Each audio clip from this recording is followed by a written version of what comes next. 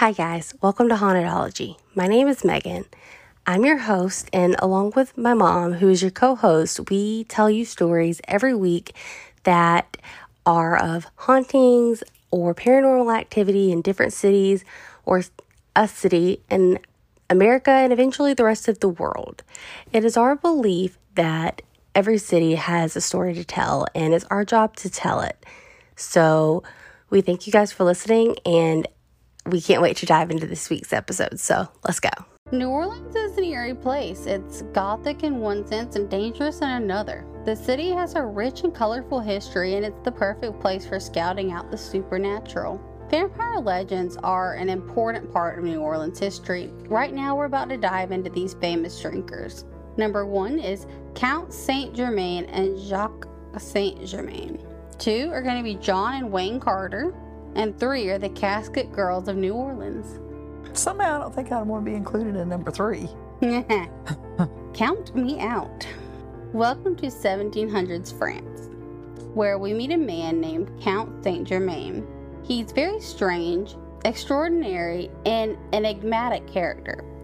He was a master of the piano and the violin, could compose music, speak several languages, and much more. His wealth was unfathomable. He carried gems around in his clothing, and no one knew how he came into such wealth. No one knew anything about his family, where he came from, or who he was. He did, according to some accounts, claim to be the son of Francis II, Prince of Transylvania. One of his greatest passions was alchemy, and he was believed to have the extraordinary talent for maintaining his youth. Perhaps it was his vast knowledge of cosmetics and herbs that kept him young. The philosopher Voltaire called him the man who knows everything and never dies. No one really knew his true age, although he looked about 40 in all of his portraits and continued to appear so for over half a century.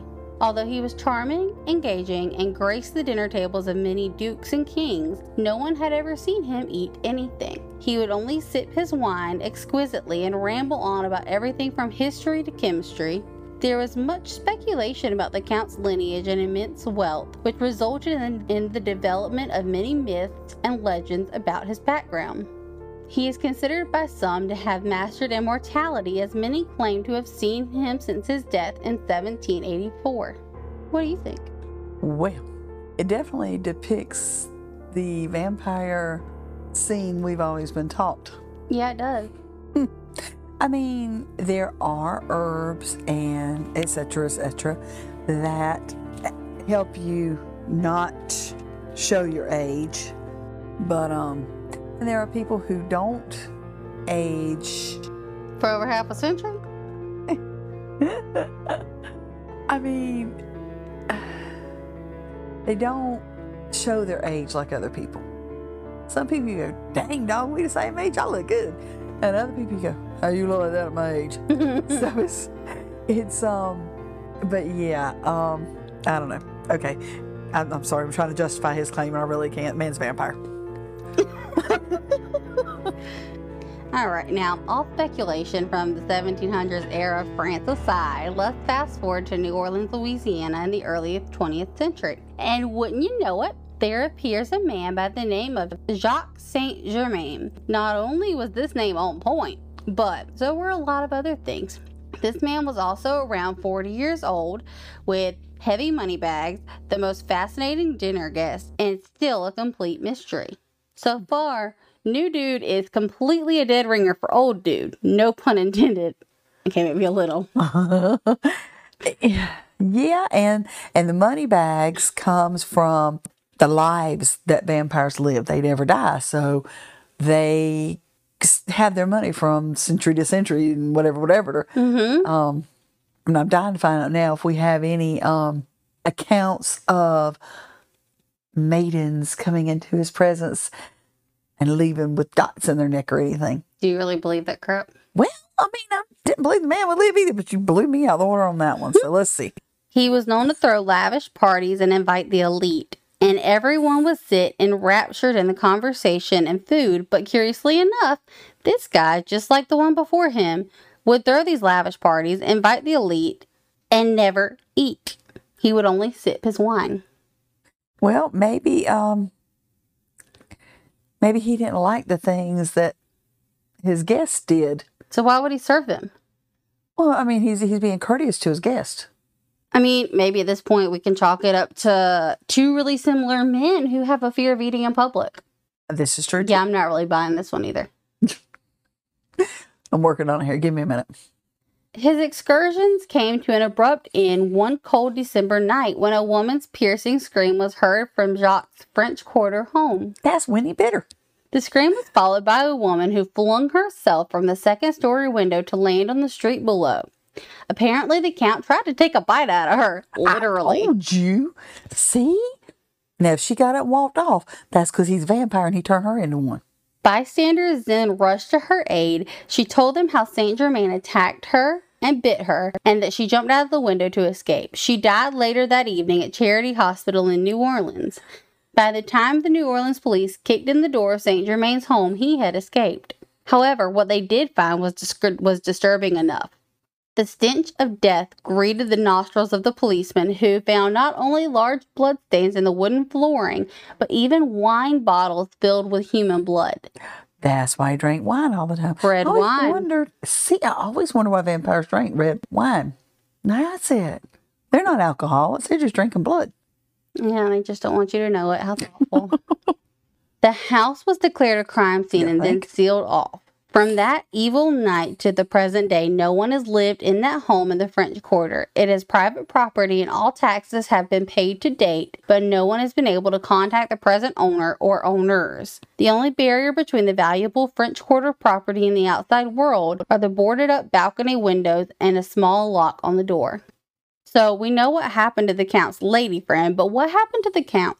It's unclear whether the Count Saint Germain and Jacques are the same person, but believers speculate that they are. To this day, the mysterious figure of the Count Saint Germain has his own occult following, from theosophists who completely weigh out their mystics. Okay. Although he allegedly died in the year 1784, no one saw his death, and some claim to have seen him many years afterward. Nevertheless, he disappeared from court life. Okay. You've heard the story that you can officially count me out of. How about the Brothers Grimm? Our second stop on this vampire journey takes us to the bizarre events that occurred after a bleeding woman entered a police station with slit wrists, accusing two brothers of draining and drinking her blood. John and Wayne Carter were brothers. They seemed to be normal in every aspect. They had normal labor jobs down by the river and lived in the French Quarter. It was the 1930s during the Great Depression, and times were hard, so a man worked all he could. One day, a girl was reported to have escaped from the Carter brothers' apartment and run to authorities with her wrist cut, not enough to cause immediate death, but enough to cause her blood to slowly drain over the next several days. The policeman ran to the Carters' third-story apartment and found 4 other people tied to chairs with their wrists sliced in the same fashion. Some had been there for many days. The story was that the brothers had abducted these people in order to drink their blood at the end of every day when they came home from work. Police also found about 14 dead bodies. The cops then waited for the brothers to return, and when they did, it took 7 or 8 of them to hold down the 2 average-sized men. Okay. A few years later, when the Carters were finally executed, their bodies were placed in a New Orleans vault. Cemeteries in New Orleans are quite picturesque. Not only are they more ornate than the rest of the nations, but they inter many generations of family inside one vault. The remains sift down into the bottom of the vault, and when it's all rubble, a new body is slid inside. That's gross. Many years after the Carter brothers' death, when they were placing another Carter in the family vault, they discovered the vault was completely empty. No John, no Wayne, they were gone. Okay, so it's said that the bodies slip down and turn into rubble. Maybe they just disintegrated faster than some people. Interesting theory. Yeah, I mean, where else could they go? Grave robbers. Vampires. Well, that's true. They're vampires. They bite. They don't slit their wrist. But they would let it drain out. And I mean, maybe the wrist is going to be slit because it's less telling. Because all these people lined up and tied in chairs just slit their wrist for the fun of it? I don't know. No, that's pretty telling. Well, look, you wanted to defend the first guy. I'm defending these 2. Okay, so they disintegrate in the grave. We'll go there. To this day, many sightings have occurred in the French Quarter that match the description of these 2 brothers almost exactly. Years later, an owner of their apartment saw two figures that matched their descriptions outside on the balcony, whispering to each other. Both figures jumped off the top-story balcony and took off running. The legend goes that if a vampire drinks your blood 7 nights in a row, then and only then can you become a vampire. Some of those found in the Carter's apartment had been there for more than 7 days. One warped fellow named Felipe went on to become a notorious serial killer. And of course, he would do more than just kill his victims. He was believed to drink the blood of all 32 of his victims. That's sick and wrong. So far, who's with me on booking a ticket to New Orleans? Well, let's go. No. If you haven't already gotten your ticket booked, let's hear about the Casket Girls. All right, the last stop on this crazy train before we pull into the station is a story that takes place during the colonization of New Orleans. France was having a hard time convincing women to make the voyage over to the New World, and I cannot freaking imagine why. No, because the accommodations were fantastic on those ships. It was so nice, and you could get a window seat, and all the people in the New World seemed a bit cray-cray. Yeah. But, you know. For real. Put all that together, and I can't imagine why they weren't lining up. This is mostly due to the fact that the men originally sent there were thieves, murderers, and culprits of every type and caste. Not to mention Louisiana snakes, alligators, mosquitoes, and humidity. Welcome to the South. Amen there. Yeah, that's, I really want to be on those old-timey ships. Like I said, it was not the Royal Caribbean, for God's sake. And then you could put me on there with thieves, murderers, and culprits. Yeah, and to top it off, I get to go there and feed an alligator, a mosquito, and live in humidity if I don't die from that. And the snakes. And snakes. Put a daggone snake. I'm done. Leave my behind wherever I'm at. No wonder women wouldn't come. Eventually, women were sent. That was nice. Some sources say they were nuns, while others say they were prostitutes. That's one end to the other. Yeah, but nevertheless, a few of them did make it across the voyage. Many of them snuck off the ship in Mobile, Alabama when Smart. they ported there and were told what type of riffraff they would be tricked into marrying if they stayed on board. Okay. Historically, these women were referred to as casket girls, in reference to the small chests in which they carried their clothing and other belongings. However, the legend goes that these girls had the most interesting luggage shaped like little coffins. So, to the dismay of the men of New Orleans, all that arrived in New Orleans were 300 of these coffin-like suitcases. Some stories say they were empty, and some say they contained the undead. Undead? Don't look at me. Okay. I don't make the stories, I just tell them. Ew. Okay. These suitcases were reportedly stored in the attic of a convent in the French Quarter, where they still sit behind windows that are nailed shut because they have a strange habit of just opening by themselves. The windows or the caskets? The casket. Okay, no. Okay. Vampires sleep in caskets. The undead. Oh, snap. Yeah. Oh, dang dog. Well, they shouldn't have been scared to go if they brought their own vampire with them. That's protection enough. Years later, in 1978, 2 amateur reporters demanded the convent's priest let them in to see these coffins. The priests, of course, denied their entrance, so one night, these 2 men climbed over a wall with their recording equipment and set up their workstation. The next morning, the reporters' equipment was found strewn about on the street outside, and there on the convent's front steps were found the almost decapitated bodies of these 2 men. 80% of their blood was gone, and to this day, this crime remains unsolved and baffles investigators. Well, you don't go in there into a convent when dadgum priest done told you not to. Have a little bit of respect. Yeah, so let's just decapitate them instead. The priest didn't do that. The vampires did. Man, if they didn't think we were crazy after the Savannah season, they sure as hell are now. However, research indicates that these legends are completely unsupported by historical evidence. It is unclear how or when the myth of the Casket Girls began, but the story continues to haunt all who believe it to this day. Ready for the kicker? Okay, kick away. Clinical vampirism is apparently a legit thing. Okie dokie. Or so says the internet. Clinical vampirism has been recognized as the neurological disease in which those with symptoms drink human blood, believing it to be beneficial for their health.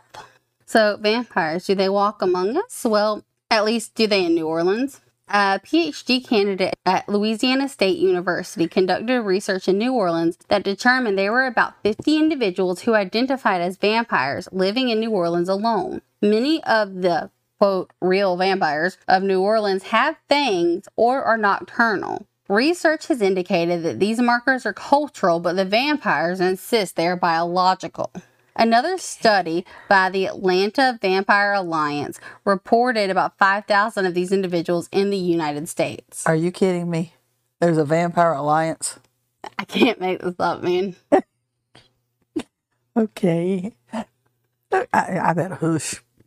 However, clinical vampirism, also sometimes called Renfield's syndrome, but it still isn't completely recognized. Those who self-identify as vampires even have their own organization in New Orleans, known as the New Orleans Vampire Association, or NOVA. Oh. The organization accepts all paradigms or denominations of sorts of those who identify as vampires. NOVA is governed by a council which is comprised of members of 7 houses that serve as sectors of denominations reflecting various aspects of NOVA's community values. The reason... We have vampires with values now. See, they're nice guys. People give them a bad rep, man. The research done for this involved extensive time spent at NOVA meetings, from which he observed the members were predominantly Caucasian. There were nearly equal numbers of men and women, and the members were between the ages of 18 and 50. The association was formed in 2005 after Hurricane Katrina struck New Orleans. Members participate in charitable events such as serving food to the homeless and hosting silent auctions. I can't do it. I can't do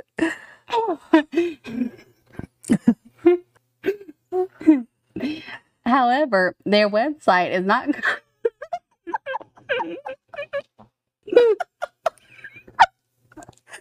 Oh, we got vampires on the website. Vampires are us. Okay, I'm sorry. Y'all just really messing up my love of vampires. Oh my God.